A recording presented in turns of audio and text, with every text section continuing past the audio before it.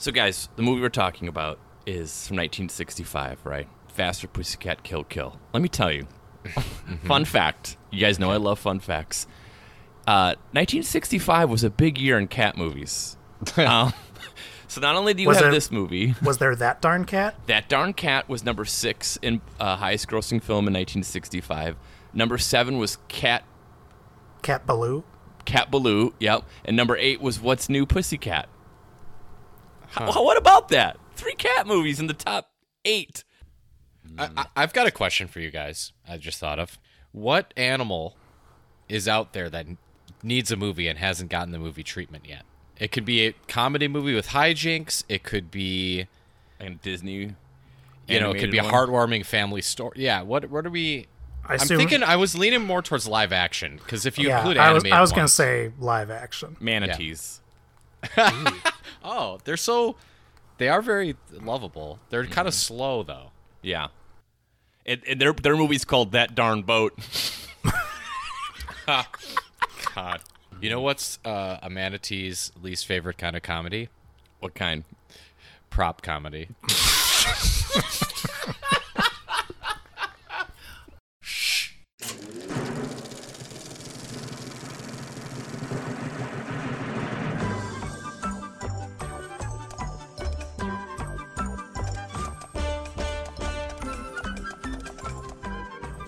Listeners, welcome to a special episode of the Midnight Boys Present, a free podcast. I'm your co-host, Rob, joined as always by my large-chested friends, Joe and Duff. We're busty. Russ Meyer approved. And we're going to talk about Faster, Pussycat, Kill, Kill, which if you haven't heard about it, you probably... This movie is in pop culture in a lot of ways that you will probably... And at least for me, when I was watching it, I was like, oh, I recognize that. But we're talking about this because he came through again, guys. He did it again. Our wealthy benefactor. Oh, man. Our sugar daddy.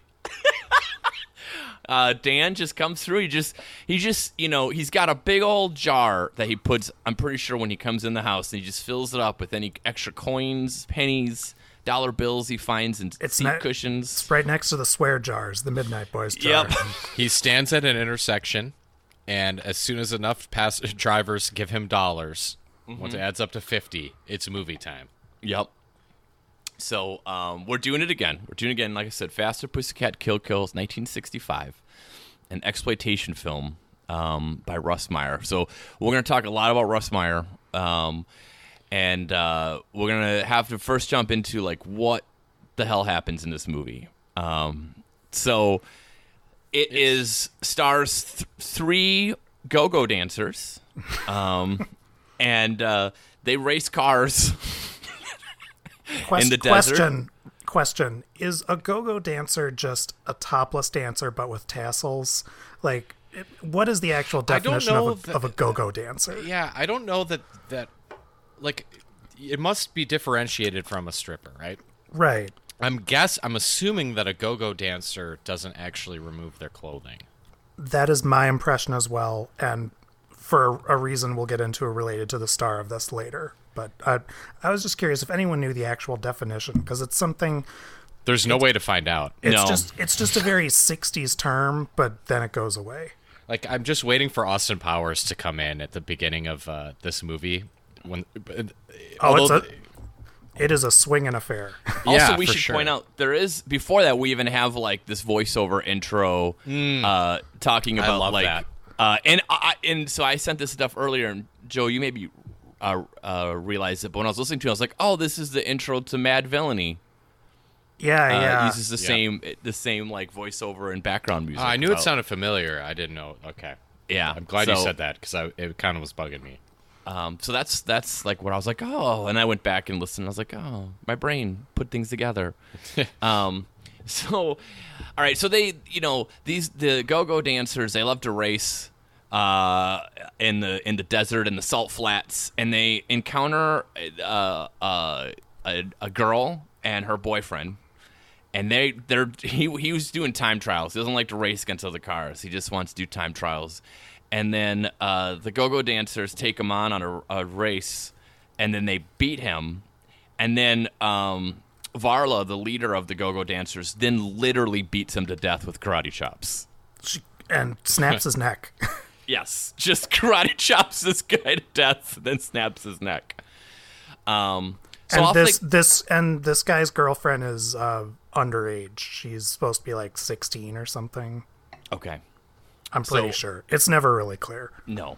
So off they go, and they learn about this old man, a wheelchaired man. My notes are things get real wild. Yeah, my notes here are rapey old cripple. That's what I put in my notes here. It kind of, and I wonder if there's any inspiration from this movie to the other one, but like it gave me some Texas Chainsaw Massacre vibes. Not nearly as creepy, but like just sort of like a very strange family dynamic off in the middle of nowhere.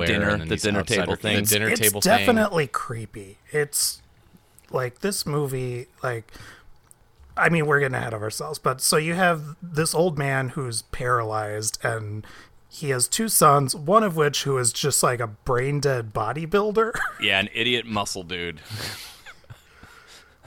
and the other guy seems, fine. Well, Rob, I don't know that it's fair to call him an idiot muscle dude. It seems like he's dealing with some.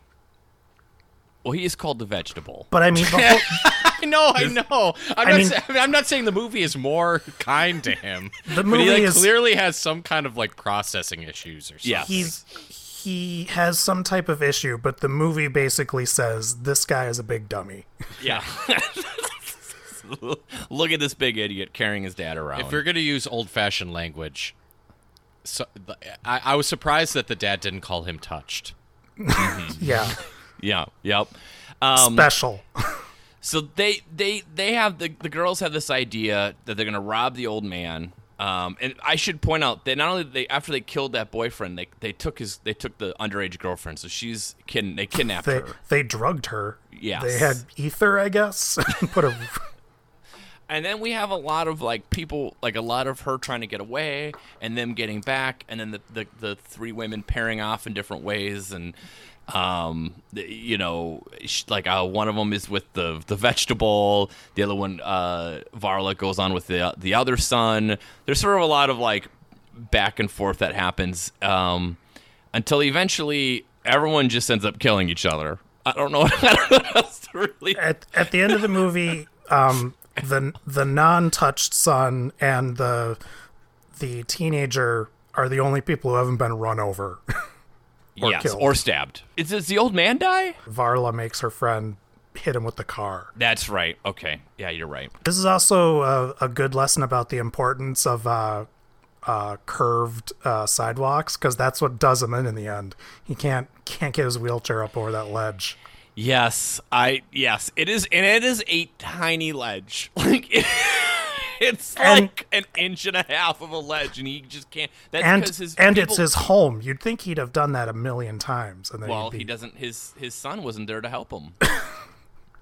His son reminds me of that weird bodybuilder in Clockwork Orange who just helps that guy out. Yeah. He did look like him. Oh, right. yeah.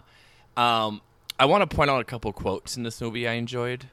The girl, the underage girl who does live at the end, when we are introduced to her, they say something about when they're talking to the guy during the racing scene.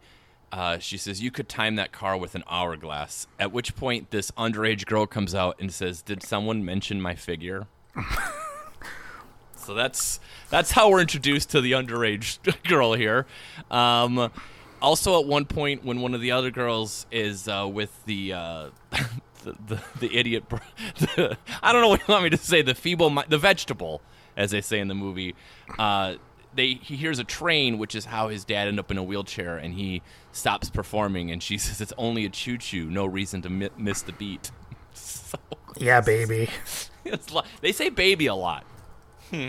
Baby is said quite a few times in it. And of referring to things as being a gas. Yes. Yeah. Yes. So that's Faster Pussycat Kill Kill. Now, I mentioned it's an exploitation movie. It's the reason...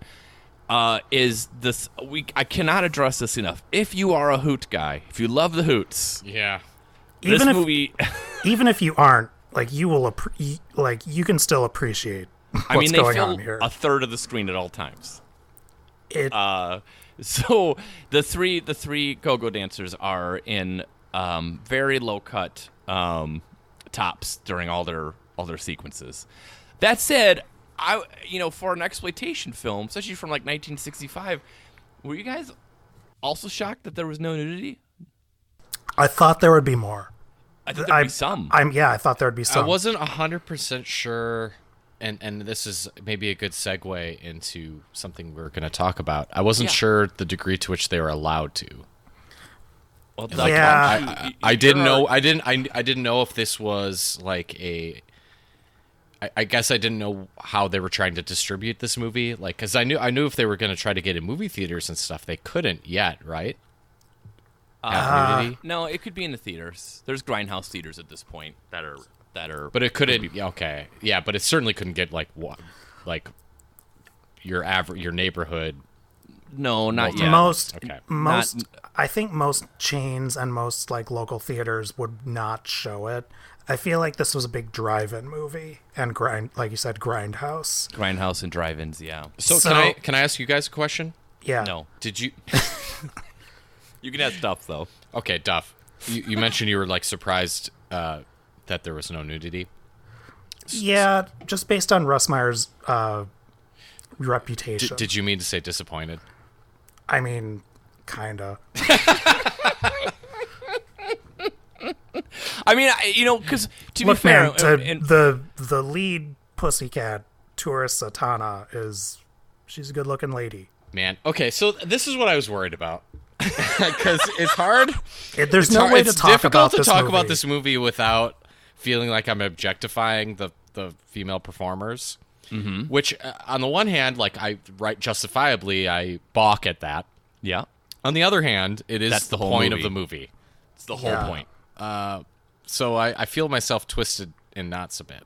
Well, okay, so let's find a better way to this. Okay. Duff, why don't you talk to us about the production code, and then I can dive into kind of to touch on Joe's question about exploitation and more specifically sexploitation films, and then I think that's a nice way for us to then move into talking about Russ Meyer, which then I think opens us to be able to talk more about what happens and our opinions on this.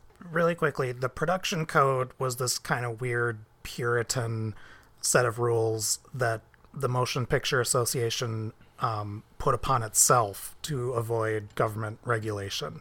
And it more or less worked for a while. Mm-hmm. But that's why... Also known as the Hays Code. Yeah, FYI. Postmaster Hays. You know something's legit when you get like a postmaster to be in charge of it. Yes. And so that's why from like approximately 1933 to probably like the mid to late 50s, like all because of that damn Fatty Arbuckle. Well, because of a lot of reasons, but yes, Fatty Arbuckle is he was one of the biggest reasons, no pun intended. Literally.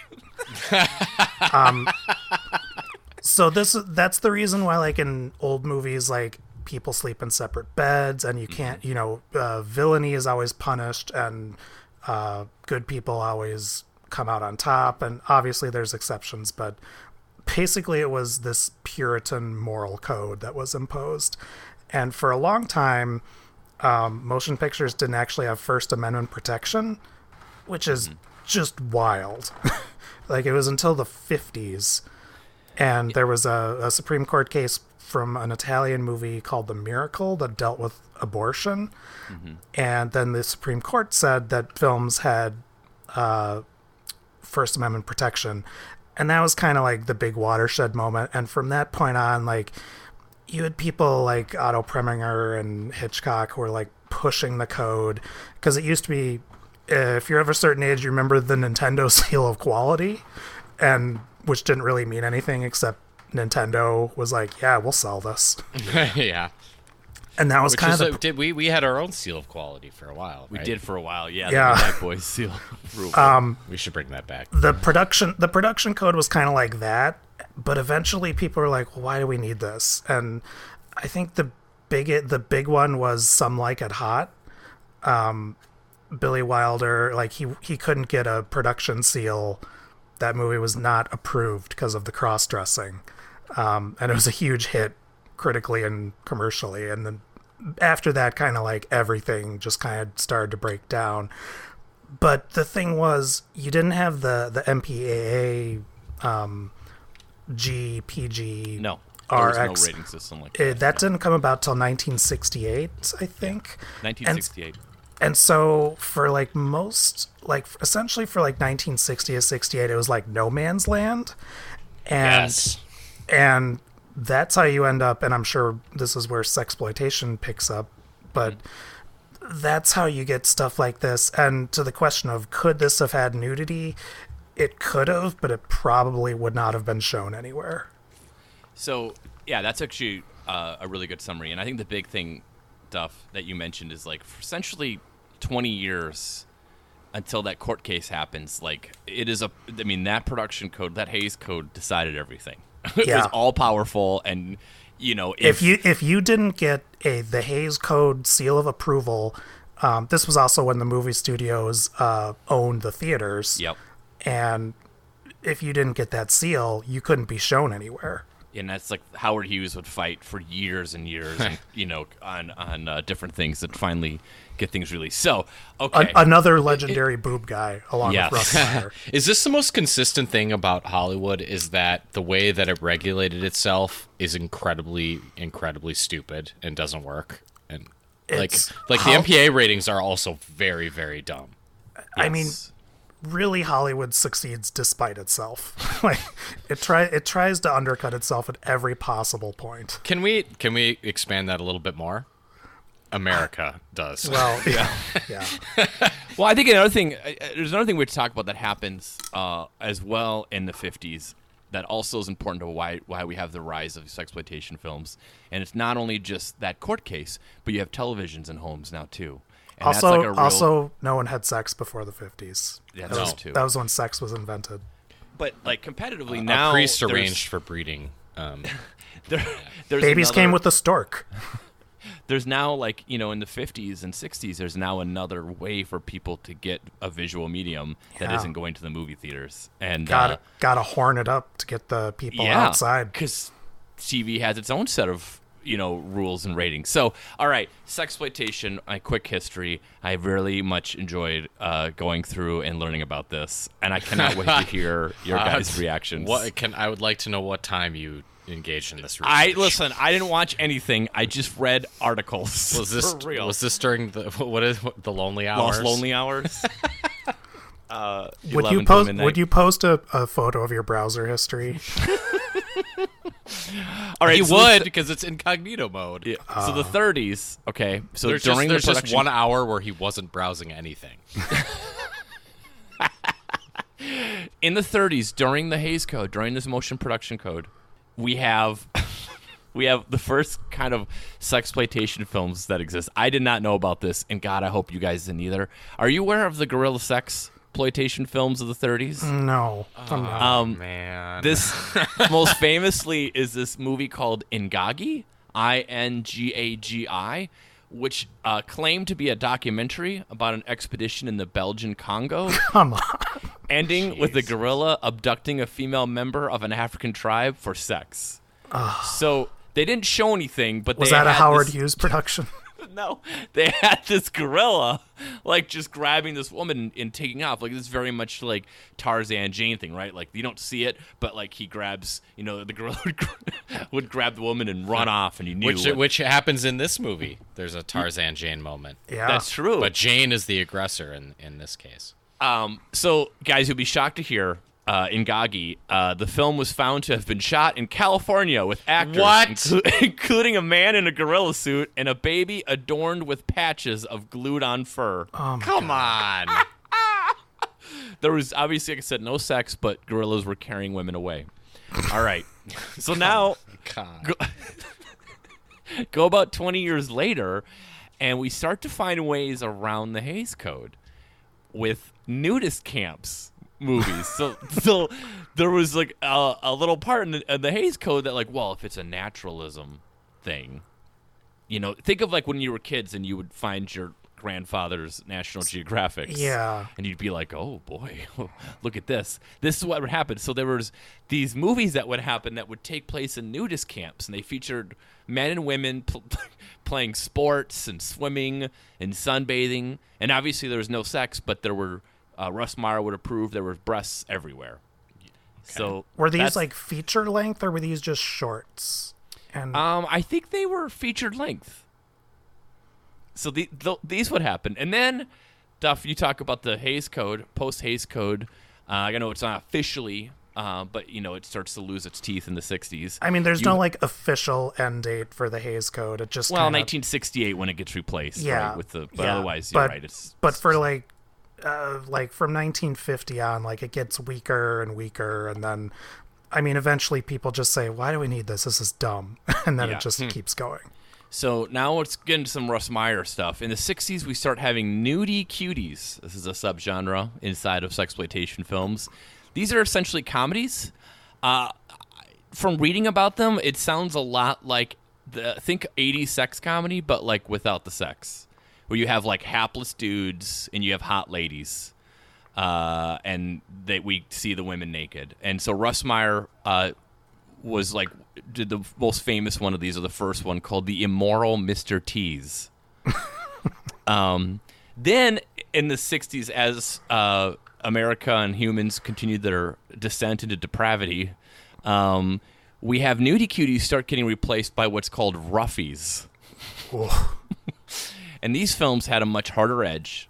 And these would deal with like racy things such as infidelity, wife swapping, prostitution, lesbianism, drugs, white slavery, rape, psycho killers, sex cults, decadence, S&M, and sexual perversion. I like all that. Yeah. Okay, go on. Once again, Russ Meyer. Is there a box set I can get of this? Russ Meyer is the first one with a movie he made called Lorna, which made almost $1 million. And that was before Faster Pussycat Kill Kill. So to answer your question, yes, you could, and he had successfully put nudity in movies before this. Also in the 60s, we have another thing happening, mostly internationally, but we have what's called white coders. And this is... Wait, coders? I thought we were white coders. I'm sure you perked up when you read that.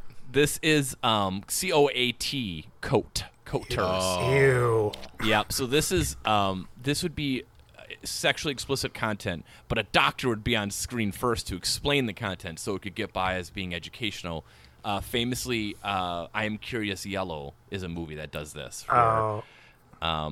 So what happens? What occurs? Why don't we have these anymore? Well, part of it is the production code, like having the rating system.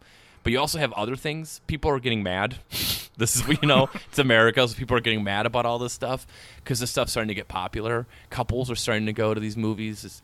At first it was kind of thought, I think Russ Myers even said, I got a quote somewhere from him, but like he was like aiming at just like white dudes in dudes in trench coats who were horny. Like that's who he made movies for.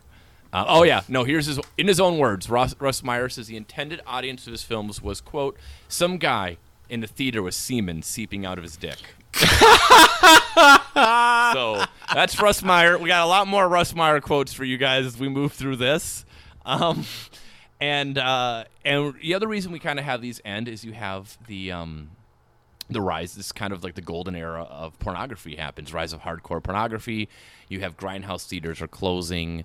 You have outdoor theaters are closing. Like just things kind of changed, and suddenly these sort of movies go out of favor, along with the rise of hardcore pornography, which obviously finds its own home later in other ways like VHS and later the internet. So, yeah, I don't know. I find all that pretty fascinating. So, yes, Russ Meyer, this guy lived to be 82. He didn't die till 2004. What is it? What are the dark arts? Okay, so there's always, the right wing always has these theories about like the Hollywood and DC types about how they like get like baby hormones to keep them living forever. Like, yeah, part of it must be living in Southern California, right? You get all that sun. I think that's part of it. And a part of it's being rich. Although I don't know, was Russ Meyer rich? He was pretty rich because he owned the rights to all his movies. Okay, but there's still. Despite the bad habits in that area, they live forever. From what I've read about Russ Meyer is he wasn't, I'm not sure, but I don't think he was too into drugs or alcohol. Okay. Like, he was in the army. He was into boobs. From what I've read, he seemed like, for the first part of his life, seemed like kind of a all-American dude. Like, he went to war and he made movies when he was in the army. He made like newsreels and stuff. Yeah, like kind of like John Ford did. And then he came back, and look, we'll all identify with this. He came back and he couldn't get any gigs in Hollywood because he didn't have connections. Mm-hmm. And then he's like, well, I'm just gonna make these exploitation movies. And I did a lot of reading about Russ Meyer. I never came across anything about any women saying he mistreated them. And this is where Rob's going to tell me something awful, but he absolutely has it just in the holster, which is going to be disappointing, but I'm expecting it. No, I don't really have anything. The closest thing I've read is that he was pretty upfront that he was too selfish to be a father, which he never became one. So good on him, right? I mean, if you know that, don't do it. Good, fair. Very fair. Yep. Yeah, that's totally cool. And he wasn't. I don't think he was a great spouse. Well, he got several tries at it.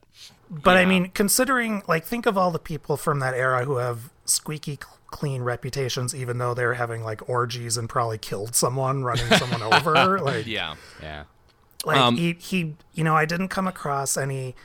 Like, most of the stories that I came across were about how he was kind of like a Clint Eastwood, like, tactician, where he's like, we're going to start shooting at 5. You better be ready. Like, he got those things, like, kind of like Roger Corman. Yep, I was about to say Corman was, like, disciplined like that. Yeah. Also, I don't know if he's this way, but stylistically, and this is maybe a boring thing to say, but I don't know. I thought stylistically this movie was more impressive than I was expecting. It looked good, I thought. Reminded me of Samuel Fuller in style a little bit. Oh. Yeah. So, I thought that was impressive. Oh, that makes us sound smart, Rob. Thank you. It does. Let's continue on sounding smart. Here's another Russ Meyer quote, guys. When he first met Tempest Storm, who was like a famous go-go dancer, I think that was in his first movie, the one on Sunny the Immortal, Mr. Tease, I believe. Mm-hmm. He says he was these quotes, guys. When I first met Tempest Storm, I was so in awe of her great big cans that thoughts like performing badly or ejaculating prematurely ran through my mind, all connected to the dick bone. I read a quote that someone asked him, how do you find these women that are so busty? And he said, well, at a certain point, they find me. Yeah, he's absolutely a fascinating guy. And we'll get into, but like, especially Faster Pussycat Kill Kill, the like public or maybe academic viewpoint of it has changed a lot in the last 30 years. Yeah, it was a commercial and critical dud. It was one of his few movies to not make money, probably because there's no nudity. Yeah, I mean, but how would you know? I mean, maybe people just, it comes out. But that is a movie I can imagine if you had seen some of his other, nudie flick, and then you see, like, the ads for this, and you go watch, and you're like, huh, wasn't what I thought was going to happen in here. Yeah. Now, Duff, you know about this more than I do, but Russ Meyer, and the only connection I really know about this is he did also make a movie that was written by young Roger Ebert. Yeah, so speaking of another famous boob appreciator, and I mean, Ebert he said that, I think, in his memoirs, like, Ebert likes a busty woman.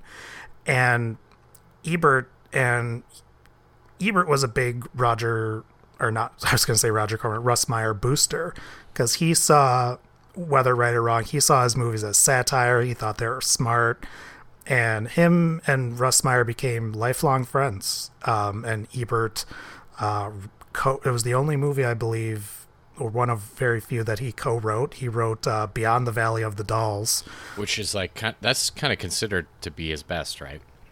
Or he considered it to be his best. Yeah, I think it's the movie that Meyer's most proud of. It's another big cult movie. It's kind of it's a send-up of that kind of late 60s counterculture. I haven't seen it. Have you seen it, Rob? I have not, no. Okay. But it's really interesting because, and this was even before Ebert won the Pulitzer Prize. Like, this was pretty early on in his career. Yeah, he's not like a big power player in like film at this point.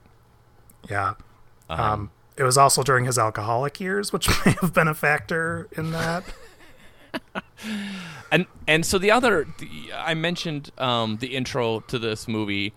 Also, this movie has, like, if you just like Google image search it, you'll probably like there's like music videos that's influenced, like just the way it's shot. These, like, you know, busty, beautiful women in the desert, and like they're shot like superheroes, and there's cars racing around and all this stuff. But like the other big star out of this movie would be the lead character, Varla, who's played by, is it Tura Satana? I believe that's how you pronounce it, is Tura Satana. And you, again, you might not know her name. I didn't, but you know what she looks like. And just diving into her biography is half tragedy and half good for her. And it's a crazy story. So I'll give you the highlights. She was born in Japan. Her father was in silent films, and her mother was a circus performer. They moved to the United States in 1942. Her and her father were put into an internment camp because they were Japanese. Her mother was not, because her mother was had Native American and Scottish heritage. But they were eventually reunited, and they moved to Chicago in the late 40s. So here's where it gets really, really dark. Tura went out to buy a loaf of bread for her family at age 10 and was gang raped by 5 teenagers. Oh, boy. So that is awful. But here is where the story like begins to pick up. So after that, she took martial arts lessons with her father in an effort to protect herself. So she became an expert in Aikido and karate. And she kind of became like a neighborhood patrol. And she said, I was in a girls' gang that could take care of themselves, but we didn't go around looking for trouble. Usually we went looking to prevent trouble, especially to other girls. By the time she was 13, her family arranged a marriage for her to a 17-year-old, and this is John Satana. And the marriage only lasted 9 months, and at age 13, she was already appearing in burlesque shows as a nude model. Okay. And so she now, some people say that she's an unreliable narrator, but even if like half the stuff is true, it is a fact that they know she dated Elvis and Sinatra. I don't know if it was at the same time. She claims that she was the one that taught Elvis karate because Elvis was interested in it. Okay. Okay. Did Elvis actually know karate? No.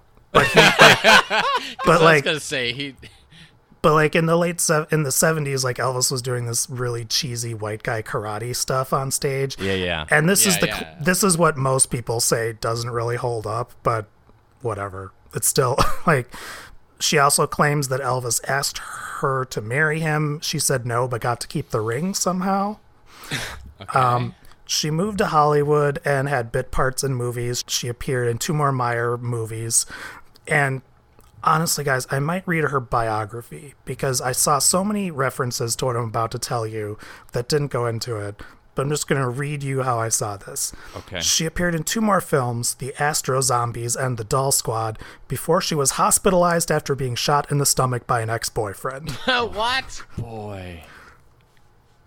Oh, boy. Then after that, she abandoned her burlesque career when changes in California licensing laws led many club owners to require dancers to perform topless. And I think this gets into the whole, what's a go-go dancer, what's a strip club. Yeah. So she gave up acting. She became a nurse, later became a police radio operator. She married a policeman in 1981, and they were married until he died in 2000. She was smart enough that she trademarked her likeness, so she made a lot of money off of her image, and she did all the fan conventions and things like that, and, had some pretty rough knocks early on, but it seemed like she managed to live a pretty awesome life, and she died just about 10 years ago. Nice. Well, that's It was quite the life. Yeah, it is. And I will say, like, she kind of comes off as the biggest star in this movie, and I think part of it is like sometimes there's movies where you have like a director and a star, and you could tell the director is like, I'm gonna make this actor into a star, and they shoot him like that, and like Faster Pussycat Kill Kill like is that for sure, where it's like this lady I'm gonna turn into a star. And he showed. I mean, all the women. I think he really. Again, this is that fine line. They're shot like the Snyder Cut, man. I mean, like, it's a fine line between objectifying and like recognizing just a filmmaker making the actors look good, you know. So again, I feel a little weird, but like all the women in this movie look really good, and it's not because of their bodies. I mean, in the way that they're shot, like it's impressive filmmaking. I think, given the resources. So this movie comes out, and as Duff mentioned, isn't a success. It's a big flop, and it becomes a cult film. And then something important happens in 1995. A feminist scholar and film critic, B. Ruby Rich, who had originally in the mid-'70s had reviewed this movie and called it a retrograde male objectification of women's bodies and desires further embellished by a portrait of lesbianism as twisted and depraved. She rewatched it in 1995 and then totally moved 180 on it and called it a body blow to the idea that women are just victims. She even went as far to describe Meyer as, quote, the first feminist American director. And that's kind of the prevailing thought on this movie now, that it sort of like weaponizes their sexuality as they like employ violence to get what they want. Tura Satana's a big gay icon. Okay. And I feel like this movie as well has kind of become, I would say it's campy, and it's been very much embraced because it's kind of, outsiders fighting back. Mm-hmm. Yeah. Or at least just causing trouble. Yeah. Well, that seemed to be like from a lot of the most famous like 60s films, or at least the ones that have a lasting legacy. It seems like just causing trouble was enough. Yeah. Like in order to be celebrated. Because a lot of when you really drill into the, like, what ideology are these characters actually displaying here? And there rarely is one. Or if there is one, it's I don't want to use the word problematic. That's not right. But it's limited, I guess. Yeah, that's a better way to put it. But it just seems like, as long as from in the 1960s, if you were just in some way sort of blindly flailing against the patriarchy or the man, so to speak, that was enough. If you were stepping out of line in any way. Yeah, just misbehaving. Yeah, that's actually the best way to put it. If you're misbehaving, then that's a cause for celebration, which I guess I didn't live then, so at this point now I expect a little bit more. Like, what do you actually want? But I get it. Like, anti-conformity up until like what, 2003 or so, anti-conformity is like a really like pre 9/11 kind of thing. Like, not wanting to conform in and of itself is an act of rebellion. Mm-hmm. Whereas I think in the 21st century, like, that's not really a very meaningful thing. Like rebellion, like anti-conformity in and of itself is a meaningless thing now. Whereas in it peaked in the 90s, I think, where just like not doing what everyone else wanted you to do was the end point. Was that's all you really needed to deliver as a counterculture person. Most anti-conformity stuff comes from the youth, and it's a lot harder to feel like you're alone well, I mean, that's not entirely true. Let me reword that. A lot of times, like, when you are an outcast, you really feel like an outcast, but I feel like the internet changes that, and now you can quickly find a tribe of people that have similar. I think that's a great point and a huge factor as well.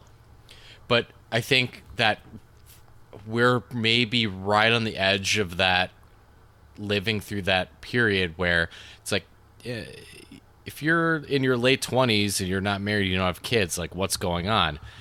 And for everyone our age or younger, it's like, well, I don't have a house because I can't afford one, and I'm not anywhere near being able to afford one. Sure. Yeah. And so like those values that these movies rebel against, and even through the 80s and maybe into the 90s rebel against too, like it's not really rebellion anymore that you're not buying a house in the suburbs and getting married and having kids when you're 24. Now it's like, well, I'm not doing that because I cannot afford to, and I never now it's will just be a able fact. to. Now Yeah. it's just a base level fact of life. So given all this, I don't give Russ Meyer credit for any trying to say anything. Like I feel like if he is a feminist, he is accidental. I think he is just this is the only Russ Meyer movie I've seen. I've read about him. I think he just liked women with big breasts and wanted to be in movies, and he couldn't be in the club, and so this is what he did. Yeah, Probably true, yeah. I think there's I'm with you. I mean, that's the thing with any piece of art or media, you can interpret it any way you want. That's fine. I totally agree. I mean, there's no way that this guy who by the way, when asked in his career, another fantastic Russ Meyer quote for you, when asked about this like academic attempt to interpret his films, because I mean he lived into the aughts, so he was asked this question. He quipped, "quote I've never met a good-looking feminist." Yeah, but does it even matter what he says though, No, or what he thought? well, I mean, obviously not. But I actually think it does, though. Why does it? Like say you can like is saying that Faster Pussycat Kill Kill, and I'm just you told me to embrace debate, so I'm doing it. Okay. Is saying that it's a feminist film the same thing as saying Russ Meyer is a feminist? I don't think No. that it is. Well, Okay. That's a good point. that's true. Although the critic who originally started this did say he was. Well, that's again, that has nothing to do with the movie, though. Yeah. Sure. I don't know if I have an answer for whether the movie itself is feminist. I do think, might as well get into it. I really like this movie. I did not think I was going to. It hit a lot of buttons for me, and we kind of covered. I think it looks. The buttons that were unbuttoned. Yeah, Look, I would say look, well There's no look. I will admit, I looked like a Tex Avery cartoon wolf while watching. Ooga. Were the steam coming out of your ears? Yeah, like that. My eyes popped out about 4 inches. Listen, we're three, straight guys. We could just let it out. These women are hot. Like if you watch this movie, and you pretend to like have to get like mad about you notice their breasts. Like, well, yeah. Yeah, no, I'm. Yeah, you're right. But we It's talked about literally the point of the movie. 2 points. But I think that visually, this movie looks fantastic. Yeah, I would agree. And one thing I thought about, I think this is kind of, and again, I'm not giving Russ Meyer any credit for this. I think it's just kind of when you make something, it's of its time. But I feel like this pulled together a lot of genres, and that I feel like part of it is I feel like this is a film noir in the desert. yes. And it has, because it's just kind of this amoral, people just being bad, and there's no real point to it. It's just, and there's a convoluted plot, but it looks great and it's fun. And I actually read someone said that they compared the dialogue to a Raymond Chandler novel or movie. Yeah. And I think that the dialogue in this is great. It's just that most of the actors and actresses aren't. Oh boy, I don't agree with that. I've seen that Raymond Chandler quote as well, and that's a big reach. I think that if you like, a lot of the dialogue in here would be perfectly at home in like a Bogart movie. Boy, my heart wants to go with Duff. Listen. There's There's a quote in this movie that says, "Oh, you're cute, like a velvet glove cast in iron." That's great. Come on. Yeah, if you're talking like if Humphrey Bogart is delivering that line, it's just a home run. Yeah, and I think Duff is mostly right, but not completely right, because there's also some lines that I think are a dud regardless of who's saying it. But I do think there's a few lines in there that I like perked up. I was like, oh, that's fairly well written. But of course, again, sabotaged by performers that aren't quite up to it. I think one of the big differences for me for this and why it doesn't work is as much as there's just hoots everywhere on screen, it's a pretty much like all devoid of eroticism, this movie is. I mean, there's nothing, there's no tension, there's no sexual tension at any point between anyone. I mean, I guess that's true. I didn't really go in. You wanted an erotic thriller, didn't you? I mean, I'm going to defend Rob on this. Like, it should be sexier than it is. There's the moment when, here's the closest part, and this is, I'm afraid it's going to betray me as being corny. When she's with the brother that has a brain. Yeah. Oh, now I'm also being offensive, but and she's making out with him on the ground and stuff, and then the Italian friend, and I feel like given how offensive her portrayal is, I should say Italian, but yeah, she would. She's just like kind of like writhing up against something and watching them make out and stuff. I was like, okay, here we go. She's kind of being a voyeur and watching them make out, and she's clearly like kind of experiencing some desire. Yeah, that was when I thought the movie was kind of gonna get into it, but then like it gets interrupted. I can't remember off the top of my head why, but yeah. Varla and Rosie, I think, are a couple or off again. I kind of got that vibe. There are sexy moments though, like when the blonde, and I feel bad for just referring, but again, this the is vegetables. What he's in the credits. When she's showering in the water tower, it's pretty hot too, man. Yeah. So, in addition to like kind of, I feel like it's noir, but there's also elements of horror in it, or psychological horror. Like, I also got big Texas Chainsaw Massacre vibes. Like it's, it just has the like weirdos in the middle of nowhere plot line, and I'm hayseeds. Yeah, they don't have a phone, and it's like, it's just. They're creepy, and so to me it was just, again, like it's kind of like an accidental mishmash of all these genres and 60s counterculture, and it worked for me way more than I thought it would. I thought it was just gonna be another one of those like, oh, you had to be there movies, but I really enjoyed it. I mean, I'm glad I watched Faster Pussycat Kill Kill, because as we've mentioned, there's a lot of pop culture waves that kind of continue to flow out of this, and I think I get it now. Also, I get the Russ Myers girl thing. Like, oh my God, Russ, we get it, buddy. I think if this is 10 years later, Russ Meyer would have made this, and it would have been called either Last House on the Left or I Spit in Your Grave. There's Last House on the Left vibes for sure. And thank God Russ Meyer never did that, because those movies are just awful. I haven't seen I Spit in Your Grave. Rob, didn't we watch Last House on the Left? We watched Last House on the Left, yeah. Terrible. Just awful. Sometimes things are too dark in the world, and you're like, oh, Jesus Christ. Just misery. See, here's the difference, I'll say, in that those dudes thought that they were really smart in making a feminist picture, and it was just terrible. And Russ Meyer's like, whatever, I'm just going to make some money, get some girls who are very chesty. Put some hoots in here. Yep. Get some cars driving fast. We start at 5 o'clock on the dot. Yeah. Obviously, like, Death Proof. Oh, yeah. Owes a lot to this movie, it feels. I mean, yeah, just Tarantino's whole vibe of 60s trash and grindhouse movies.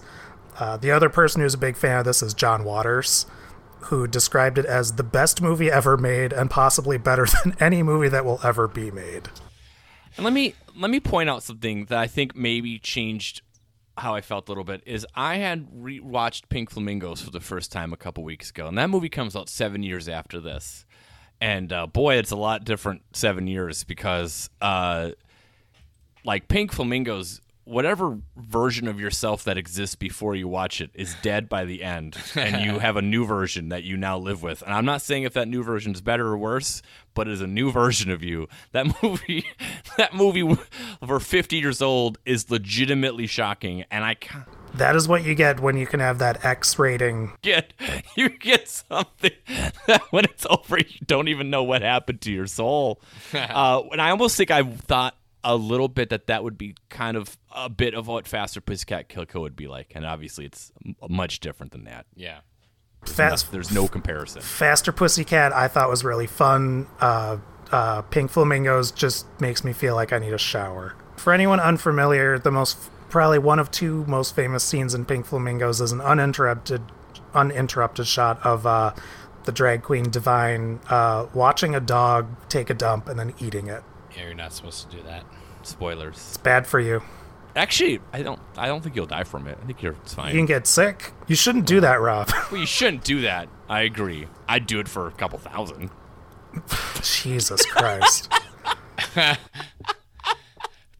Patrons, you heard them. Yeah. Yeah, for $5,000, I for sure would do it. I mean, God, I prefer I'm not gonna to I'm gonna buy a Powerball ticket tomorrow, and if I win, Do I get to choose the dog? Can it be Joe's dog? you don't want. I don't that know. would be I don't know. the worst case scenario. I can tell you that, Rob. So, You don't want my dogs. The only other thing I'll say in terms of influence, I would be remiss if I did not mention the '80s band Faster Pussycat, which obviously took its name from this. They are featured in Decline of Western Civilization 2. Oh boy. I would refer to them as a not as charismatic Poison. But Man, that's another movie I can highly recommend. But they do have what my juvenile soul thinks is a very funny album title, and that they titled an album "The Power and the Glory Hole." That's cool. Do you guys have any additional thoughts on Russ Meyer or Faster Pussycat Kill Kill or any of the topics and sexploitation films and anything you want to talk about before we wrap this up? I really want to thank Dan again, because at this point he is paying me to fill in gaps in my film knowledge. Yeah, I'm really glad I got to watch that. Like this and Flash Gordon there were two movies that I've always kind of wanted to see but just never did for some reason, and yeah, he's just, again, I think it's amazing anyone listens to us without paying, and it's super awesome when people like us enough to pay. So thank you very much. Everyone should Venmo Dan $1. So yeah, a sincere thank you. And the Stupids. He also did the Stupids. Yeah, I thought that movie was awesome. Which I still enjoyed. laugh thinking about some of that. Again, all these movies he's picked, I'm I've always been curious about this movie, and I do say, I haven't watched any, there hasn't been anything anyone's paid us to watch where I've been oh, this is going to be a chore. I'm oh, all right. Listen, again, I'll watch pretty much anything if you're paying me. But, just, again, I'm always amazed that people pay us money to do something we'd probably do for free. If you do want us to talk about a movie, or you just want to hear more content from us, you can go to patreon.com/themidnightboys. It's $50 as of this recording to have us talk about a movie, and it's $2 a month, and you get access to, we do a monthly show every single month that does not go on the main feed. And then what's next? Well, we have another Patreon paid podcast that we're going to try to get out before our next season, and then we have our next season, which Yes. I don't have a clever name for it yet, but we'll figure it out. But essentially, anyone who knows me personally has known I've gotten back into the wrestling wormhole. Wrestling. And we're going to talk about movies that star wrestlers. And the caveat on this are they have to be a large role in the movie, and they can't play a wrestler in the movie. So it has to have a wrestler actually playing a character in a movie. So sadly, we cannot talk about No Holds Barred. Or Spider-Man, where Macho Man's in it for a minute and a half. He plays Bonesaw. Yeah. That rocks, though. It does rock.